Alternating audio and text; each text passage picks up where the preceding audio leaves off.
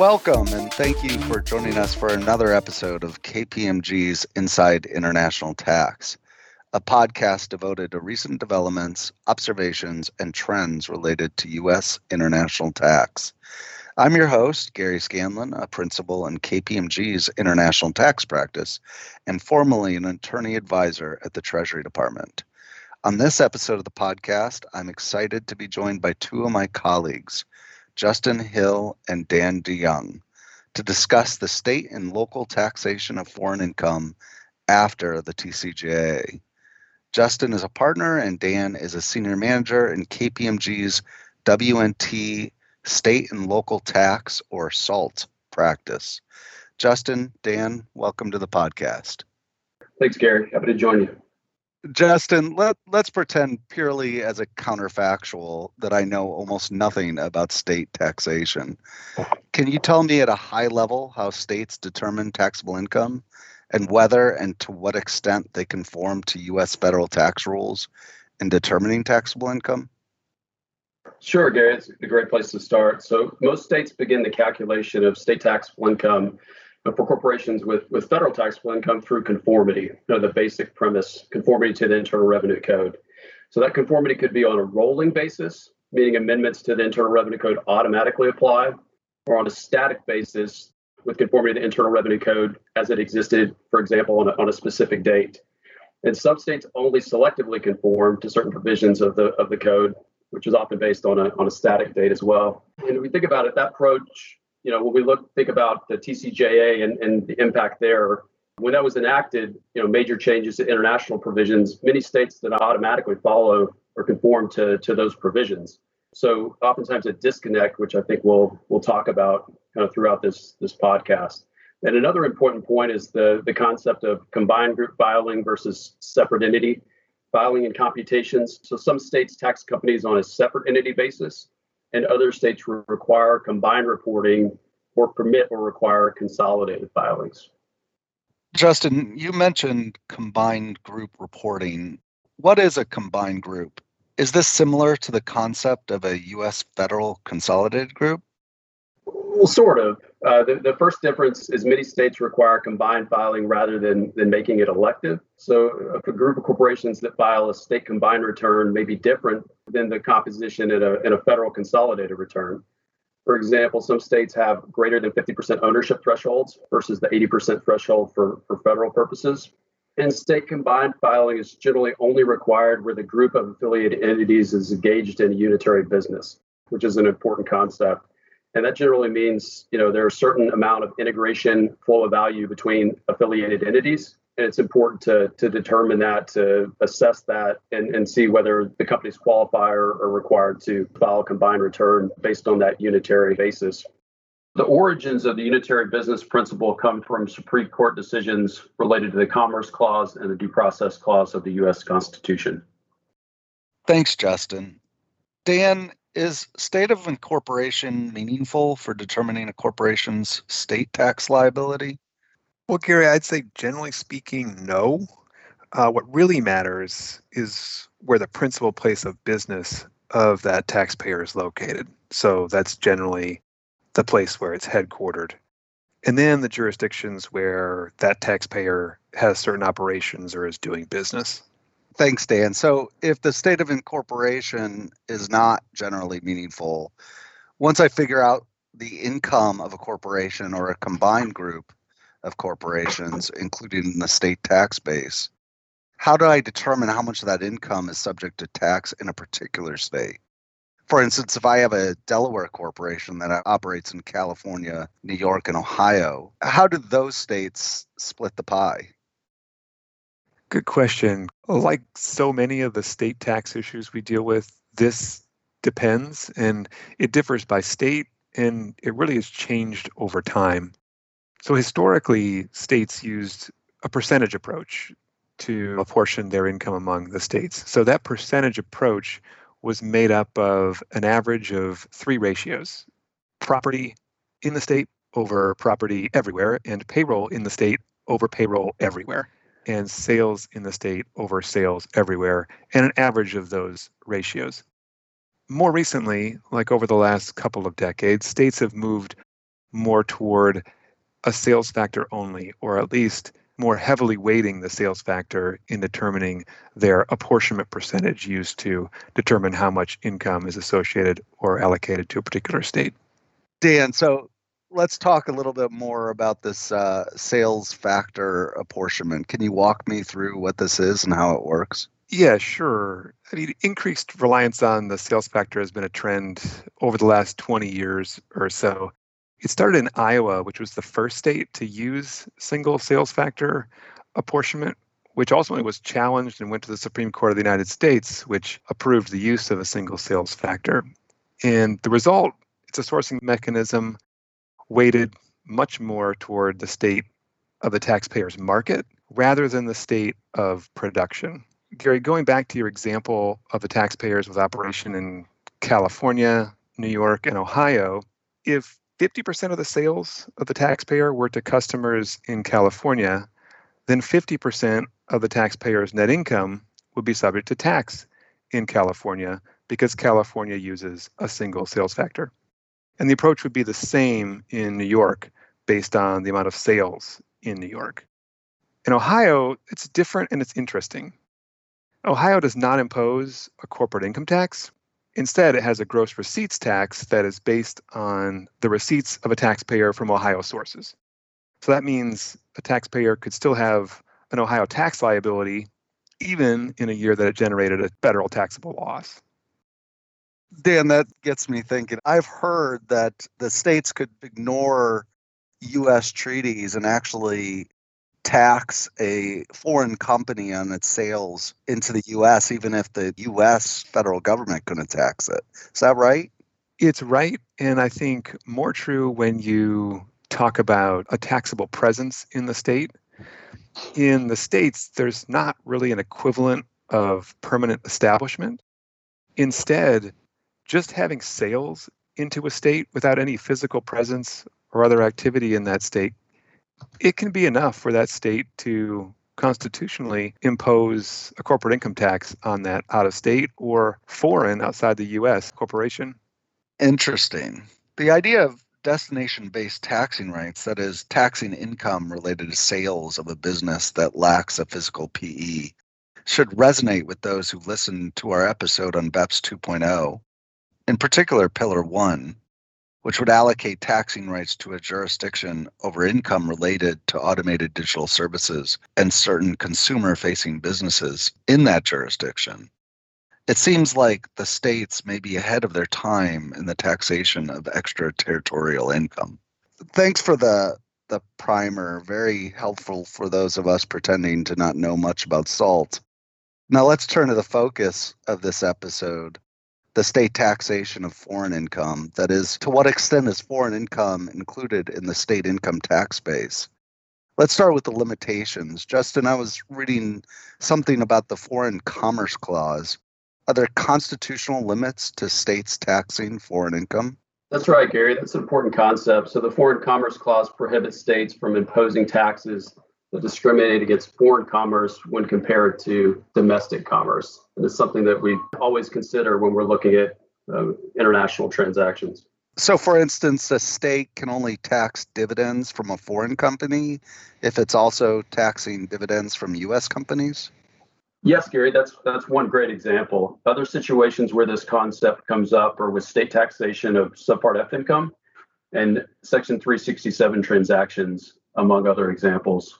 The Supreme Court laid this out in a case called Kraft versus Iowa. In that case, the taxpayer received a dividend from foreign subsidiary that Iowa included in its taxable income. But if that same dividend had been received from a U.S. subsidiary, Iowa would have given a full DRD. Because that system treated foreign commerce worse than domestic commerce, the Supreme Court held that it violated the Foreign Commerce Clause. In the combined group context, the inclusion of foreign income without representation of the factors in the apportionment formula that produce the foreign income treats foreign income worse than it treats domestic income. And that would also be a violation of the Foreign Commerce Clause. And do most states tax foreign source dividends? Either through conformity to the Internal Revenue Code or separately through state law, most states exclude at least some portion of foreign source dividends from state taxable income as a general matter. Dan, how about Subpart F? This has been around since the Kennedy administration. Have most states conformed to Sub F? And is the treatment of Sub F for state tax purposes similar to dividends?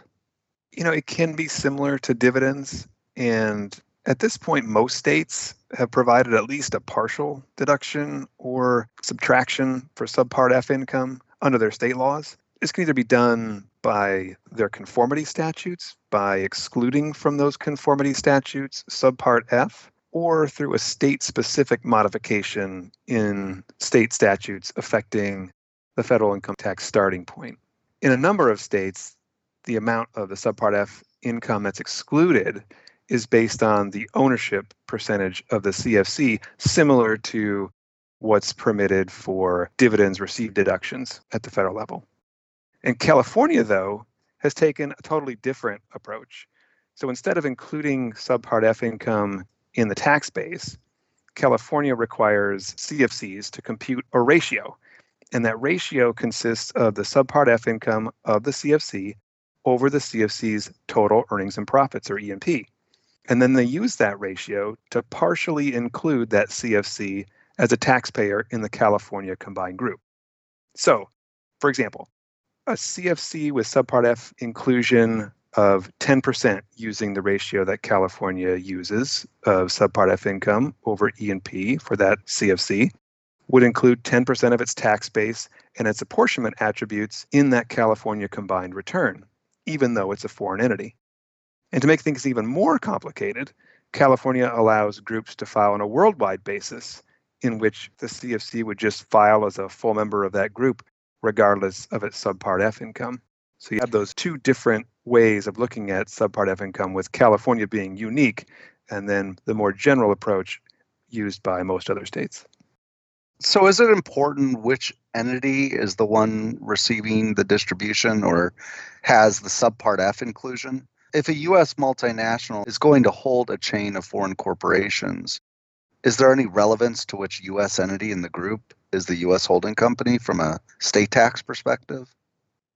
Yes, it definitely matters, especially in states that provide for only a partial deduction for foreign dividends or Subpart F income. For example, if the entity in the U.S. group that owns the CFC that's making the distribution is an operating entity that's filing in multiple separate company states, then the income may be subject to tax if those states don't provide the full DRD. On the other hand, if that domestic entity was a holding company with no multi-state operations, it may not be subject to tax in those separate company states. If the domestic entity meets the requirements of an 80/20 company, then it can be excluded from the combined return group. And it's possible in certain circumstances or situations for the entity to be excluded from those filings along with its taxable income. So very important. For those who aren't familiar with the concept, an 80/20 company is a corporation that has significant operations outside of the United States, so much so that combined return states have decided the entity should be excluded from the combined return group. The terminology 80/20 comes from the idea that 80% of the corporation's activities are outside of the United States. That breakdown of activities is not necessarily exactly what states always apply, but it is a good indication that most of the operations of that entity are outside of the United States. Now let's get to the heart of this podcast, SALT and the TCJA. How many states have conformed to the Tax Cuts and Jobs Act, which was enacted in December of 2017? Almost all the states have updated their conformity to include the TCJA at this point. The big ones that haven't fully conformed are still California and Texas. Speaking of California, my understanding is that California last conformed to the code during the Obama administration, so pre-TCJA. So did California miss their chance to impose the so-called transition tax under Section 965? Or could they impose a transition tax if and when they again conform to the code in the future? Well, great question, because this has actually come up in California recently. There's legislation pending in California. It's Assembly Bill 71. And if it was passed, it would require corporations that are making a water's edge election to include 40% of the repatriation income of affiliated corporations. So sort of a delayed version of that federal repatriation that was included in the TCJA. And just as an aside, that bill would also address GILTI and allow California to tax a portion of GILTI. For now, California hasn't conformed. So while the world, as viewed through the lens of the code, is awash in PTEP from the transition tax, California must see only untaxed E&P. What are the implications that emanate from such a divergence of perspectives? Yeah, Gary. So like you said, California doesn't, currently conform to Section 965. It also doesn't conform to certain consolidated return provisions, specifically, 1502-32 related to investment adjustments. So there, you have distributions of Section 965 PTEP. They could still be taxable in California and even other non-conforming states. So the important point here is that taxpayers, need and have needed to track California PTEP separately and stock basis separately from the federal basis and PTEP amounts. And this can and has caught a lot of people by surprise, and often not in a good way. So for taxpayers filing on a water's edge basis, California only provides for a 75% DRD for dividends received from unitary foreign corporations. And so we saw this immediately after 965 inclusions, where actual distributions coming back into the U.S. Resulted in significant California liability, and continues to do so for many companies. Thanks, Justin. I have found there are very few tax surprises that are good surprises. We talked earlier about the taxation of sub F. I assume that states that have not conformed to the code do not see GILTI at all. For states that have conformed, is GILTI generally treated in the same manner as sub F? It depends. States vary on how they conform to GILTI, especially on whether they treat it as subpart F income. Some states treat GILTI similarly to subpart F income and allow a deduction. However, other states have taken the position that it shouldn't be treated as subpart F income and have not permitted a full or partial deduction. And states can also differ in their treatment of related Section 250 deduction amounts that are computed for federal purposes. Some states follow the Section 250 deduction for the GILTI component, and other states have either their own deduction percentage or don't allow for a deduction at all. Dan, how about FDII, the deduction for domestic corporations on certain foreign market sales and services? Do most states provide a FDII deduction? At this point, Gary, more than half the states conform to the FDII deduction. And one important thing to note here is that there's a difference between computing the deduction in states that don't follow the federal consolidated return rules versus those that do. And those differences can be quite large for taxpayers and can result in a larger FDII deduction for separate state purposes. I think one thing also to note is why there's that difference. And a few drivers of the difference relate to there being a separation of FDII from the expenses and QBI that go into the FDII deduction, and maybe even a separation of DEI in that calculation. All those items can be different for separate company state computations than they may be under the federal consolidated return rules. So that's just one more important thing to keep in mind at the state level with regard to the FDII deduction. Interesting. How about the provision everyone loves to hate, the BEAT? My understanding is that states generally don't implement a BEAT tax. Is that correct? Yes, Gary, that's correct. And that's because BEAT is an alternative tax rather than an adjustment to federal taxable income. And states begin their calculation of state taxable income with federal taxable income in general. And so that BEAT liability and the calculation of it doesn't generally directly affect the computation of federal taxable income, and so it doesn't directly affect the calculation of state taxable income. There's one exception to that in Alaska, which has a sort of BEAT, but other than that, states have not conformed to the BEAT. Taxpayers do need to keep in mind that the planning that they do to minimize their BEAT exposure at the federal level can also have state and local income tax implications. So, for example, if a taxpayer waives certain deductions to reduce or to avoid their exposure to the BEAT, that would generally result in an increase to federal taxable income. And that increase to federal taxable income would flow through as an increase to the taxpayer's state income tax base. So just something to keep in mind for those taxpayers that are working on their planning related to BEAT, that there can be those state and local tax implications that flow from that federal planning. Thanks, Dan. In the last two episodes of the podcast, we focused on BEPS 2.0 and Tax Reform 2.0. Justin, anything from a SALT perspective that you're keeping an eye on? For instance, how could changes to the GILTI rules or the potential repeal of FDII or indeed the creation of the SHIELD impact state and local taxation? Yeah, Gary, we're keeping a close eye on Tax Reform 2.0. So the state treatment of GILTI, FDII, SHIELD, and other provisions in Tax Reform 2.0 would depend, again, on state conformity to the code.